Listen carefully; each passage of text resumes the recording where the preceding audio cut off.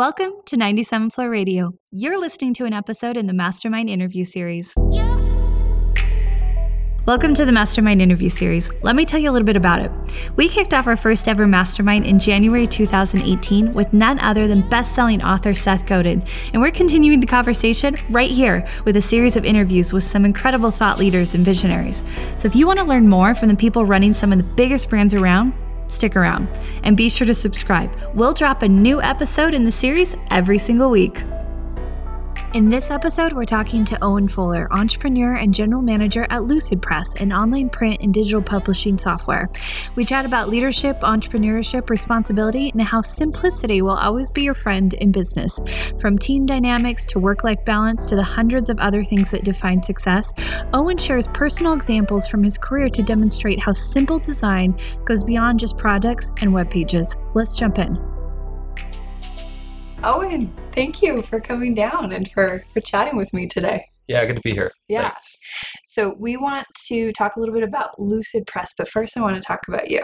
You come highly recommended as quite an innovative, just really breakthrough mind. I'm going to have to question your sources. Really? Yeah.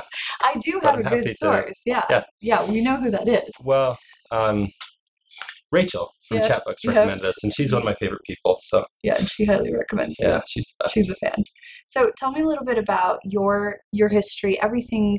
I know a little bit, but everything leading up to Lucidpress, because Lucidpress has been since 2017, but everything before that, you're an entrepreneur. You were someone who likes to build things. Yeah, I didn't actually start out thinking that Sure. So just scoot it up like a couple inches. Yep.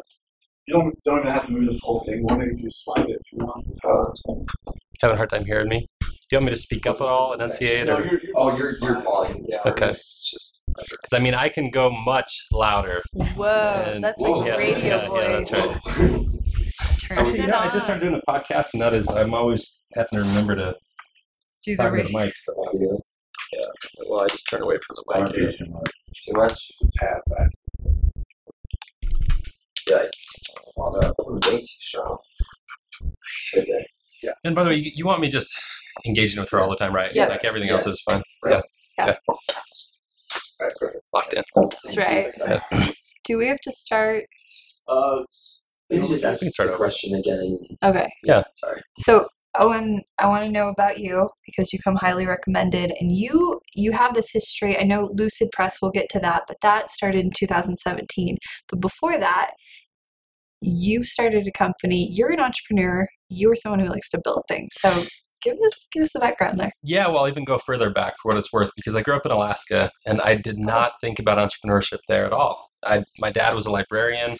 He'd been a farmer before that. And so I wasn't a kid that, for whatever reason, grew up thinking for sure I'm going to go start my own business or do the next thing. That seemed very distant. I thought I was going to go to school and study history and become a lawyer. I'd had a couple of brothers that had done that. Mm-hmm. But I think my whole career took a change that I didn't foresee when my freshman year at college, I came down here to go to BYU. I got a job at a startup that was called Digis. They were a wireless internet service provider at the time. Yep. And there were about 5 of us in the office. And there was supposed to be a guy to train me on how to do sales. But he disappeared on the second day I was there. So I said, well, whatever you can figure out then is going to have to be what we do. Right. And it was fun. It was really, really fun. I learned a lot. I served a mission for the LDS Church in the Czech Republic for a couple of years, came back and worked there again, and it started to grow, and it became, in time, the largest wireless internet service provider in the country. And to see that was really inspiring. So I changed my major from what I was planning on in history to advertising, got from sales into marketing, and really started thinking hey, if these guys who I've known all along can do this, maybe I can too. And I had this idea that, again, still felt distant, maybe sometime I'll start my own company. And it ended up happening a lot faster than I would have guessed. And I think it kind of shows a pattern for me of jumping into things where I didn't really know what I was doing and then having to figure it out, which was a blessing in disguise. I launched my first company that was all on my own in 2009, not long after I graduated from college. It was an agency. At first, it was kind of a CMO for hire, and then it grew into being an inbound marketing agency. Mm-hmm. And Yeah, I mean, I kind of didn't know how hard it would be. I didn't know all the reasons why businesses should fail, and that's why I got started. And from there, I know that you passed the reins. Like that company still exists, even though. Yeah, so I sold it. I ended up having a partner come on, a guy named Dave Bascom, who would be another good person for you to have on here sometime. Yeah, Dave. Dave's a great friend. Yeah, super bright guy. Was the founder and former CEO of SEO.com. And then somehow I convinced him to join me as my partner at Fit Marketing. Mm-hmm. And when we sold that, I focused on a little software startup called Quizzer. Yeah, and familiar with Quizzer. Yeah, it was really a good run there for 3 years, and now I'm at Lucidpress. Yeah, and you were telling us a great story about Quizzer, the blue versus gold dress, and how Quizzer played a pretty pivotal role in that. Well, that was one of the fun things about Quizzer is you always dream that something that you're involved with actually gets in front of a lot of people, that it gets used. And Quizzer was really satisfying in that way. I think the last year that I was there, some 365 million people interacted with one of our polls or quizzes. And it's because they have this viral nature. So what Quizzer was all about is intelligent interactive content. So, a quiz or an interactive experience that might help you learn something about yourself or the world. So, for example, which Disney princess are you was a classic example of one of those like light quizzes. Some were more substantive in helping you make an important decision. But there was a quiz on the Gawker website about this dress the night it took over the internet. And I was actually speaking at a conference in New York, had met with the Gawker executives, or some of them, that night. They went to dinner, and then this thing started to take off.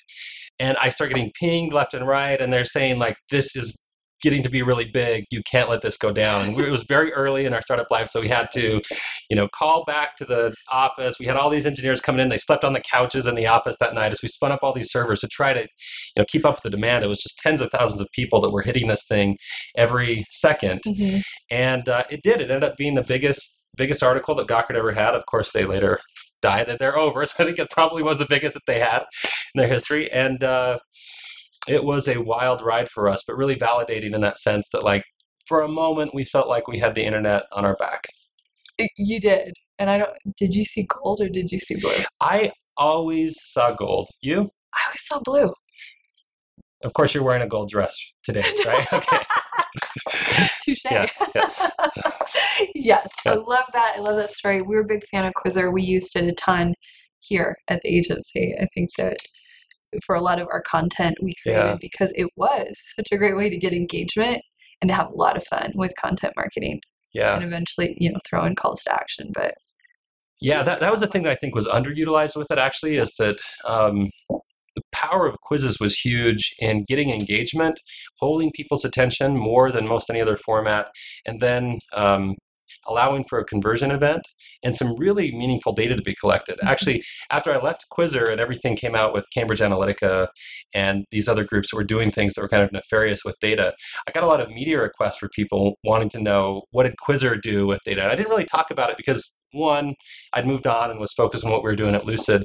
And two, we were definitely in the lines of what I think is moral and ethical and legal and all those things. But I just didn't want to be in every story that was talking about, all these things that have happened with data. But the truth is, if you're a business and you want to know about your audience, there's usually a much smarter way to go about it than just sending out a survey, because people don't like to take surveys, but they sure like to find out something about themselves, and quizzes help them do that. Yeah, give more information. Yeah. So 2017, you came on as general manager of Lucidpress. And what does that mean? I mean, general manager seems like it could be like you own all the things. Well, it's a good question. I like to let people just, make up their own definition and see where we land. And hopefully it makes it sound even more glamorous than what I would share. But being a GM is awesome at Lucid. I've heard at other places that sometimes it can be hard if you're an entrepreneur to kind of come into that role. Mm-hmm. But Lucid is an incredible culture. And I actually took a sabbatical after my time at Quizzer, and I thought about, what do I want to do next? And the default was that I would start another company, because that's what I've gotten the habit of doing. Right. And, I looked at, I kind of have this list of 100 ideas, and that's the only way that I can focus on one thing, is if I have this list of things on the shelf that's maybe someday I'll get to them. And was vetting those, and Lucid reached out to me, and it turned out to be an opportunity that I just couldn't pass up, because Lucid as a company is incredible. I had a well-known member of the community that's an investor in Lucid tell me that it's the best run company that he knew of in the state.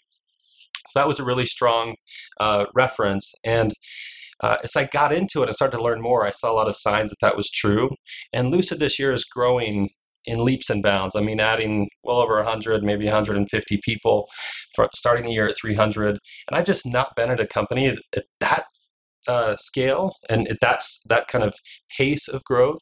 I thought it'd be really cool to learn about that, but I'm really a startup guy at heart, and that's why Lucidpress is so neat. For people that know about Lucid here in Utah, you've got Lucid Chart, which is an incredible product, widely known. It's got over 12 million users, and it's not just charts and diagrams. It's really helping you visualize when you work, so you can explain things in a much clearer, more compelling fashion, and it's getting smarter all the time, bringing in data into these diagrams.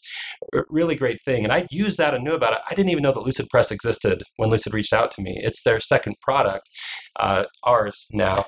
And so Lucidpress is all about scaling design, which is a challenge that I really could kind of resonate. It resonated with me because I'd been in the agency world. Yep. And I'd been in this role where, I'd been doing all the marketing for franchises, and they'd say, hey, we have 50 locations and we need to make these little changes to these pieces all the time. And it was a headache. But people expect good design. Customers expect good design. We have iPhones with us all the time that are like pretty good design. And so there's this trend kind of happening in the market where customers expect good design. There's way more content than ever being created, but everybody can't be a designer. And so creative people are overworked, they're exhausted, they're inundated with really tough tasks. And that's where Lucidpress kind of comes in as this magic solution. It is a design and layout platform, but what you can do that's really amazing is you can set up templates, lock or partially lock them.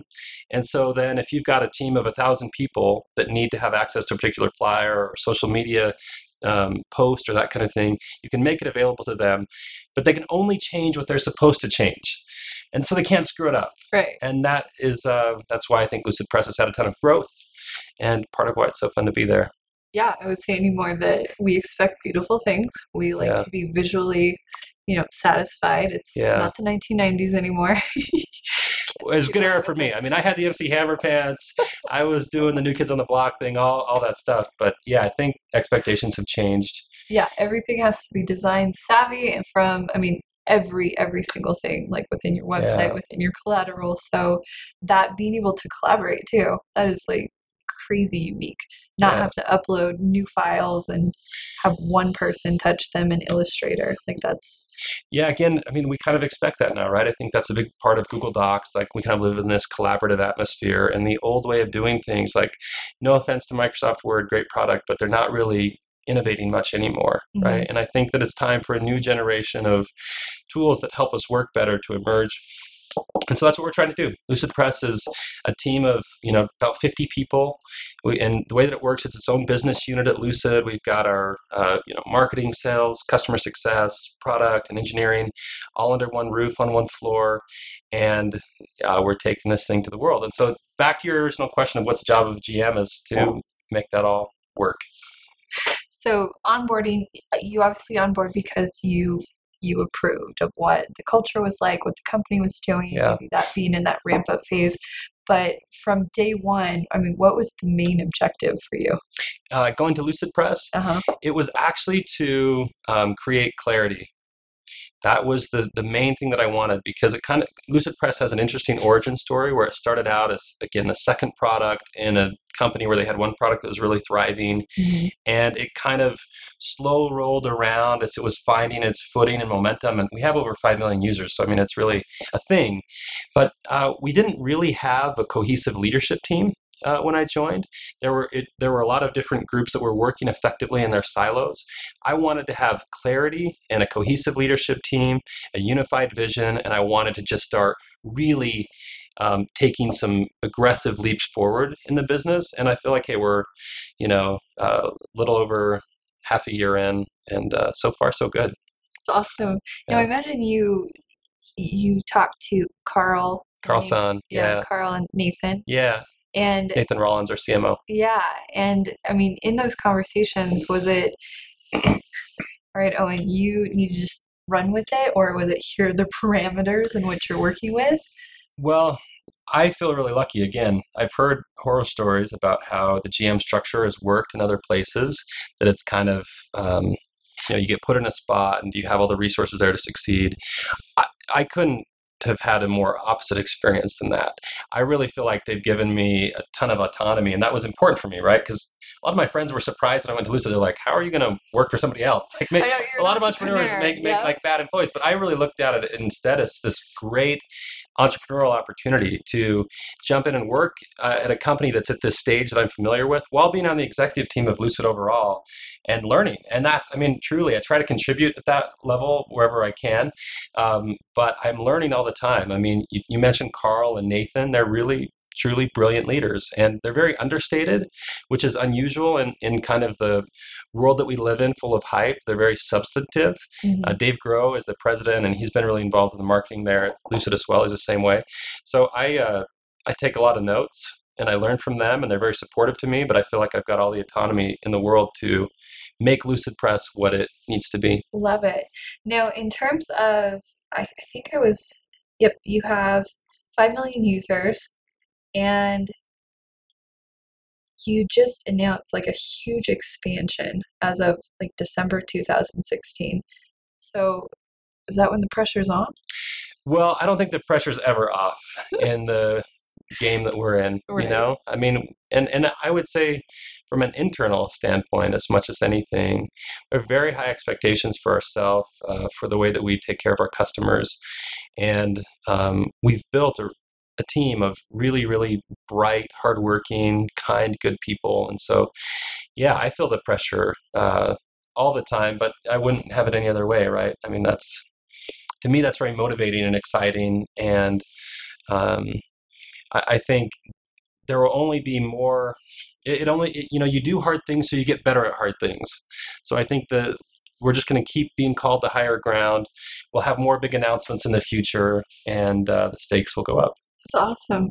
Now let's talk a little bit about your team, especially because you've been in positions where if you have a small team, you kind of have to make sure everyone's playing a part. You have some A-team players. Yeah. So what is your advice when it comes to hiring really exceptional talent and then retaining them? Yeah, it's a great question. I have a lot of thoughts on that. So, you can edit out everything that is you're not going to like, because it's going to be so long. Form. Yeah. 2 hours later. Yeah, good. Well, let me just a few thoughts on that. One, I've seen a lot of people kind of searching for a formula to hire young talent that's very sharp and bright and kind of bring them up into the work world.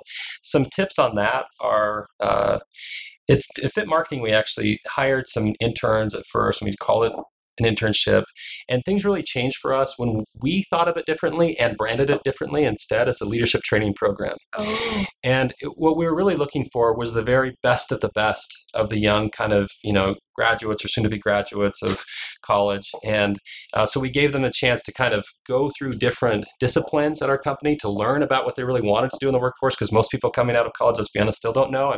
I didn't, and most people don't. So we gave them that exposure, and then looked for an opportunity to then help them become what we call a generalist specialist, so that they could build up enough general understanding of the business, of the way that it worked, that then they could learn about themselves to know where they'd specialize. And that was very attractive to top candidates. And I can think of the very first person that we had to come through our leadership training program. He came from Goldman Sachs.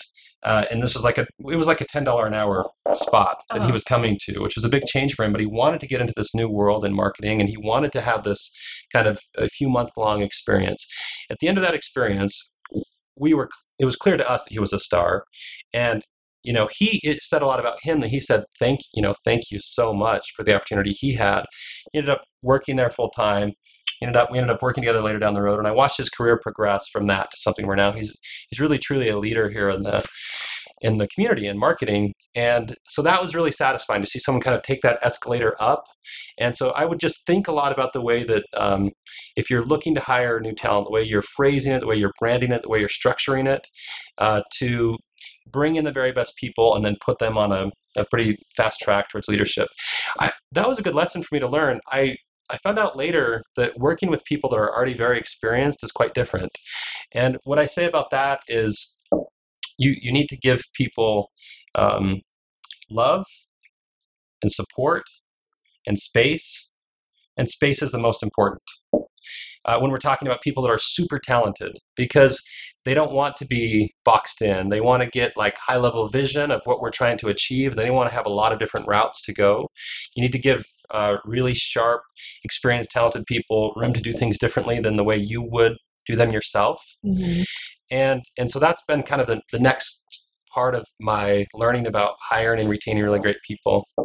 I think that's like dead on. Let me run. Yeah. Because ultimately, if you try to box that in or try to overly manage that, then it's not an optimal situation to thrive in. Yeah, so it's very different, right, than some of these people that came in early, and I would try to make sure that they had a very structured path through, and then there's kind of an evolution where that kind of ends, and the best and the brightest need to then be set free to tap into their potential. Fly. Yeah. Just that's right. spread your wings and fly. Now, the reverse side of that would be when it's not a good fit. Yeah. Firing. Yeah. How do you do that? Well, it's unfortunately something I've done a fair amount, and it's never easy. At least not for me. And so a few thoughts on that, actually. One, before we get to actually the dynamics of letting someone go and some things that I've learned about that, I think it is really important to do it when someone's not a fit. That's one thing I had to learn as an entrepreneur, is that usually when you're kind of hanging on too long, when someone's not in a good spot, it's not just that it's bad for your business, it's not good for them. Mm-hmm. Because if you're doing all you can to help them be in a spot where they'll thrive and it's not happening, they're not thriving, and that impacts a lot of different parts of their life. And there's not a great future there for them. So that's kind of, you have to recognize that. You have to be willing to make hard decisions. There's this great article I once read that's title is something along the lines of, do you have to be an a-hole to succeed in a startup? And I'll say jerk instead. I'm not sure what the ratings are for the show, so I'll keep it mild. I'm totally fine with a-hole. Yeah. But the point is that there are a lot of people that are in executive roles, like Jobs is a classic example, Steve Jobs, where they're kind of seen as being very rough with people. And the question is that important? And what this article taught me years ago is that it's not about being an a-hole, but it is about being a strong leader. And a strong leader is willing to do things that disappoint people, mm-hmm. willing to do things that are very hard, and willing to do things that are right, even when it causes a lot of pain.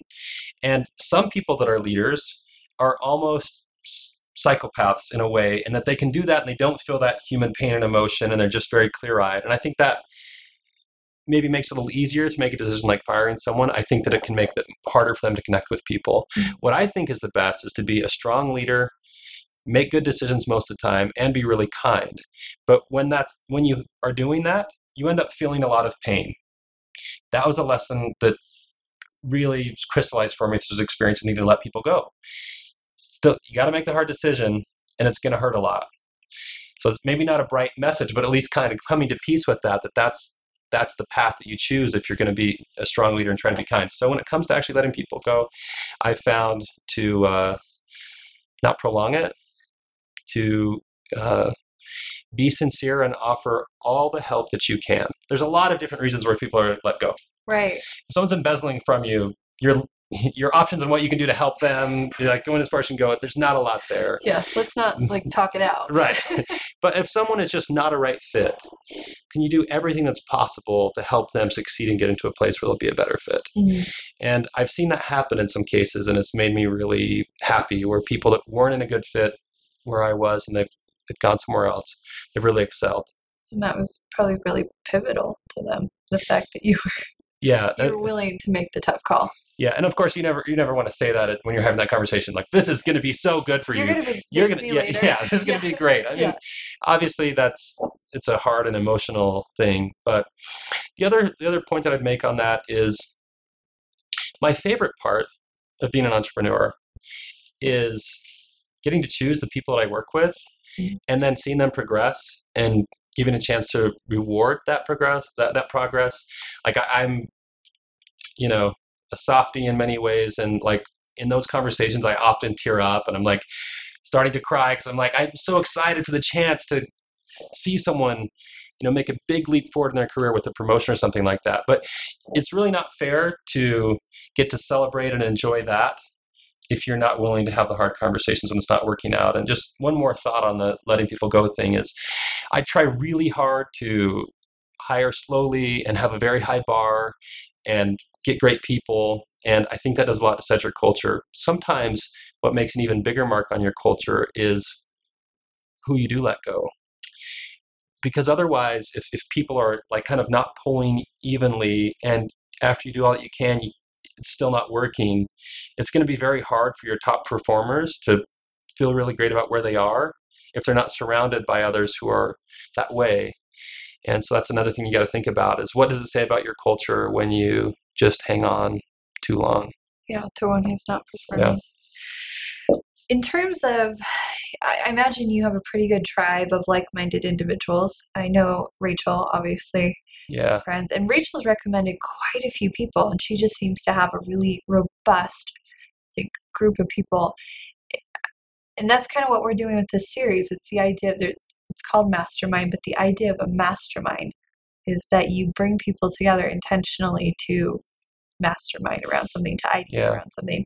Is that something that you actively seek out on your own? For sure. Yeah. I mean, I heard very early in my career this idea of never eat alone. Mm-hmm. And I'm an extreme extrovert. Like any personality test that I take, it's like way off the scales, like almost weird. Like, what's wrong with you? You're so extroverted.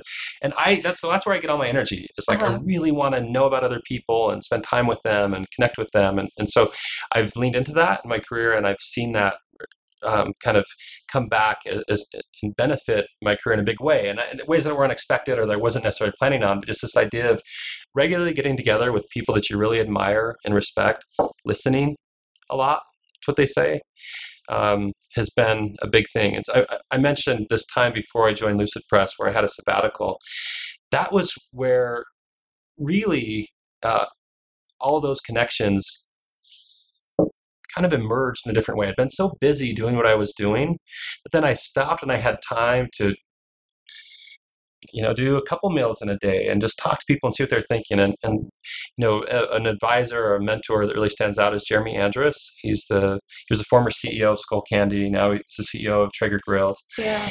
And I mean, the things he shared in those instances, changed my whole thought process about what it's like to be a CEO, what it's like to be a leader. And I asked him, I kind of said, he was doing this at a very busy time for Traeger Grills. He'd be like, yeah, come over to the office, let's hang out, or let's get together. I kind of asked him, I said, Jeremy, like, this is really nice of you, and also maybe like too nice. Like, I'm sorry to infringe on your time. And he just said, I had mentors that were so charitable or generous with me that I feel like that's kind of the circle of life, and if I can help, I want to do it. And so again, really inspired me to hopefully do what I can for others that way. And there's a lot of that in the community here in Utah. Yeah, and just pay it forward. Now, in terms of, there's a lot of value to be had by having a group, and definitely having mentorship. But if you're starting out, and let's say especially if you're not extroverted, how do you do that? How do you find good fits? How do you insert yourself into someone else's very busy schedule? Because obviously you want to be mentored by someone who probably is doing a lot. Yeah, it's a good question. And I think the answer is simple, actually. Do all that you can to support other people. There's a Zig Ziglar quote. I don't remember exactly what it is, but it's often shared about like if you help enough people get what they want in life, you get what you want, something along those lines. And the sentiment there, I think, is key. Like I get a lot of requests that come in for people that are like looking for the next opportunity, and they're kind of like, hey, do you know of something? And I hadn't thought much about that, but I mean, I was happy to help. That's kind of the thing, right? Is you help, you help where you can. Mm-hmm. And then when I had this sabbatical, which was the first time in a long time I'd not been like crazy busy, and I was traveling and just kind of taking time and thinking about what to do. Then I kind of like put it out to my network. Hey, I'm thinking about what I want to do next. Then all of a sudden I got this huge amount of outreach from people with really interesting ideas and startups and connections and all this stuff. Like, hey, do you want to do this? Do you want to think about this? And I realized that like when you keep paying things forward, you just get so much more in return. And it was, kind of blew me away and just made me super grateful for all the good people that are here. So back to your question, what do? You focus on helping other people. I think, be considerate, look for ways to enrich people's lives, invite people to things that are fun and good to do, be a giver, and everything will work out. I think whether or not you're an introvert or a crazy extrovert. Crazy introvert like you. Yeah.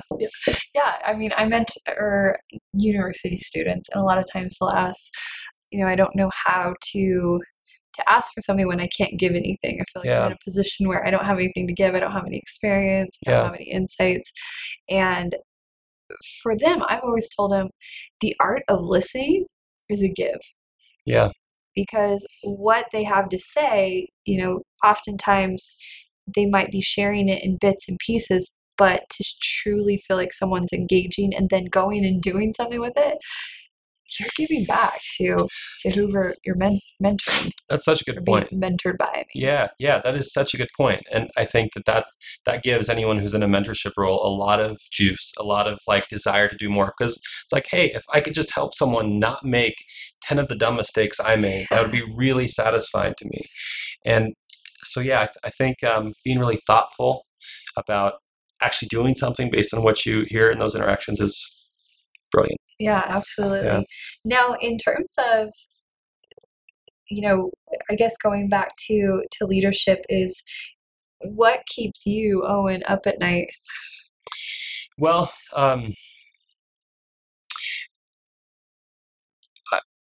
have very ambitious and aggressive goals for our business. And I kind of see the CEO's job as revolving around a few things: vision and culture and the right people. Yeah. And so that's, my title is GM, but I frankly just act like I'm the CEO of Lucidpress because that's what the job entails.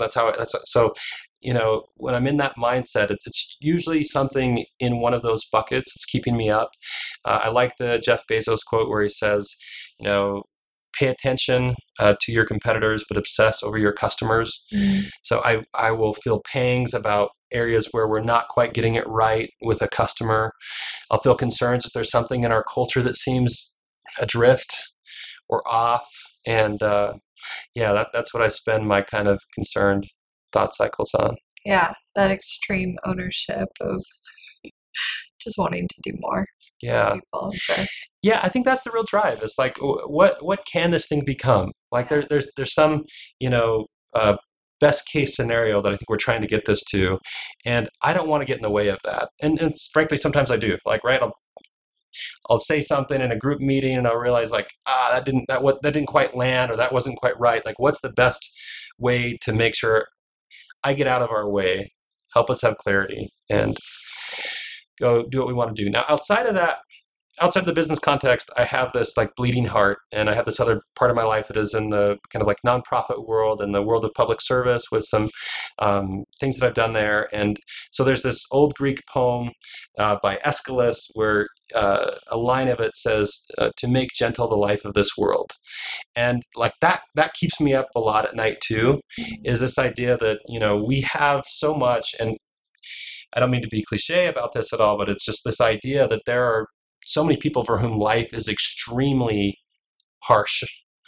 And so if you're gifted with the opportunity to be in a place where you have some resources, or you have the ability to bring people together, like what are we doing to make life more gentle for people? And that's kind of like my bigger mission.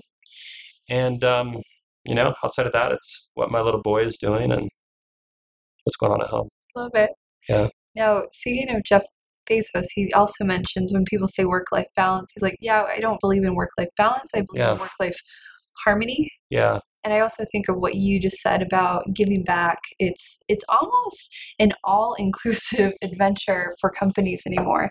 They have to provide, a great culture, but also a culture that demonstrates that giving back to communities or a specific cause. And how, if you were talking to an entrepreneur who's just getting started, and they obviously want to aspire to that, but how do you start infusing that early? It's a really great question. And the best advice that I actually ever got on that was from, of all people, Mitt Romney, who just won a primary race here in Utah for the Senate. Yeah, he was just here too. Here for this thing? No, he was speaking at a number of events. He was at the Utah Board of Education, so I got to see him keynote there. But before that, he actually had a bunch of, I had a couple people come in to interview after they had lunch with him. They had it was just 12 people. I'm like, oh. Well, we need to get Mitt in the mastermind. Okay. Because he's one of the few people that's kind of straddled this world of business and public service and all that. And I think he has a lot to offer on that front. I was in a meeting with him way back in 2011 or something like that. I mean, it was quite a while ago. Uh-huh. And a person asked Mitt, how did you maintain work-life balance? And he said, well, at home we had a bunch of boys, and he was leading Bain Capital, which was a big endeavor professionally. And then in his church life, he was in a leadership position. So he said, at work, I tried to set clear boundaries and say, I'm not going to go in on Sunday unless there's a real emergency. And he always felt like his partners were working more and they needed more of him, and he felt like he was really letting people down. And he said in the church sphere, he felt like he was delegating more than anyone ever had, and that he was gone too often for things, and that there was more that he wanted to do that he couldn't get to, and he really felt like he was letting people down. And at home, he had all these boys, and he said, Ann could really use some more help. And he would try to be super present when he was there. And Ann had this thing where she could go play tennis every day to get a break, but he felt like he was letting people down. And then he stepped back and said, well, at least I guess that's balanced. And I don't mean that to be is a downer, but I think part of being an entrepreneur, I said, is I think if you want to be a strong and kind of kind-hearted leader, then you have to get used to feeling pain. And I think if you're trying to do a lot of big, hard things, and I include having a great family, a hard and important thing, you're going to have to get used to letting people down sometimes and getting and understanding how that balances, because things that they'll ebb and flow. And you just can't predict if that moment where your kid is going to need you so desperately is going to be the moment where the board is going to say this has to be done. And so I think to have your priorities straight is it's family first, but kind of recognize in the circles that you're in that there are going to be times where you can't do all that you want to do. And some people will feel let down. So I try to limit the buckets that I have. I haven't figured out how people, can really scale themselves Sir Richard Branson or people like that. I'm not there. I don't know how to do that. So I try to keep it limited to a few small buckets, mm-hmm. and then recognize that still I'm going to feel like I'm letting people down sometimes. And I have to be at peace with that a bit. Might be a byproduct of trying, of being, a participant in life. I talked to Jim Higgins, the CEO of Solution Reach, and he mentioned intention. He said, that you can go a long way with other people by setting a good intention. Yeah. To execute fully on every single thing may just not be humanly possible. But if people know the intent is to take care of them and to champion them, then I think that's the best thing you can do. Just that aspect of human empathy. Yeah. And just extending that. So I think that all makes sense. Now, the last question I would ask is, what do you hope to be remembered for? It'd be legacy. It's not legacy. Yeah, it's a great question. And I actually would just one other note. This question reminds me of as far as getting the best from people or a team. Everyone that's worked with me for the last few years has gone through this exercise that I call the dream board exercise. And it's in a one-on-one setting. I like to talk with them about 3 questions. This was from another company that I'd heard it from years ago, but it's, what experiences do you want to collect? How do you want to grow? And how do you want to contribute to the world? And the question you're asking is like, what do you want to be remembered for? Is really closely tied to number 3. It's kind of the eulogy question, not to be morbid, but it's like, when you're gone, what's left behind? And because I'm so often talking with people about that in the work settings, I think it's a shortcut to really know what makes a person tick. Gives me a lot of time to reflect on it. And I hope that I'm known first and foremost as being a great dad. The kids that you bring to the world, like, they don't have a choice. Like, they didn't choose to just show up there, right? And like that's your thing. So I feel a big responsibility for that and all the family components of that. Next, it goes back to this theme that I mentioned of making gentle the life of this world. Like, I don't want to put all of myself and the things that I've learned towards just things that benefit me. So how can I take this really fortunate path that I've had of, even with a lot of mistakes and a lot of ups and downs and everything, it's been a pretty incredible career for me, and I hope there's decades left of that. But how can I take those things and how can I maximize the benefit for people that just don't have much opportunity? And usually that can mean, it can conjure up images of people in far-flung places, and certainly that's the case. There are countries that are just devastated by poverty. But I mean, there's lots of people right here close to home. Right. And even in Utah, I think about people in rural communities right now, and what can we do to help them to kind of bring opportunity that way? Is there something with technology that can be done there? This idea, this general theme of making life more gentle for people, is what I hope I can be remembered for, and I think I've got plenty of work to do to realize that. I love it. It's a great legacy to be known for. Thank you for coming in, for sitting down with me today, for being so generous and so gracious with your time. Thanks for the chance. Yeah. So great to be with you. Yeah. Thanks for joining us. We hope you enjoyed this episode in the Mastermind interview series. If you did, don't forget to subscribe. You can also catch us at 97floor.com, where we'll have show notes and links to resources, along with the video interview for this episode. Or you can catch us on our YouTube channel, where we have many more in-depth conversations and how-tos about all things digital marketing, business, culture, and thought leadership. Until next time.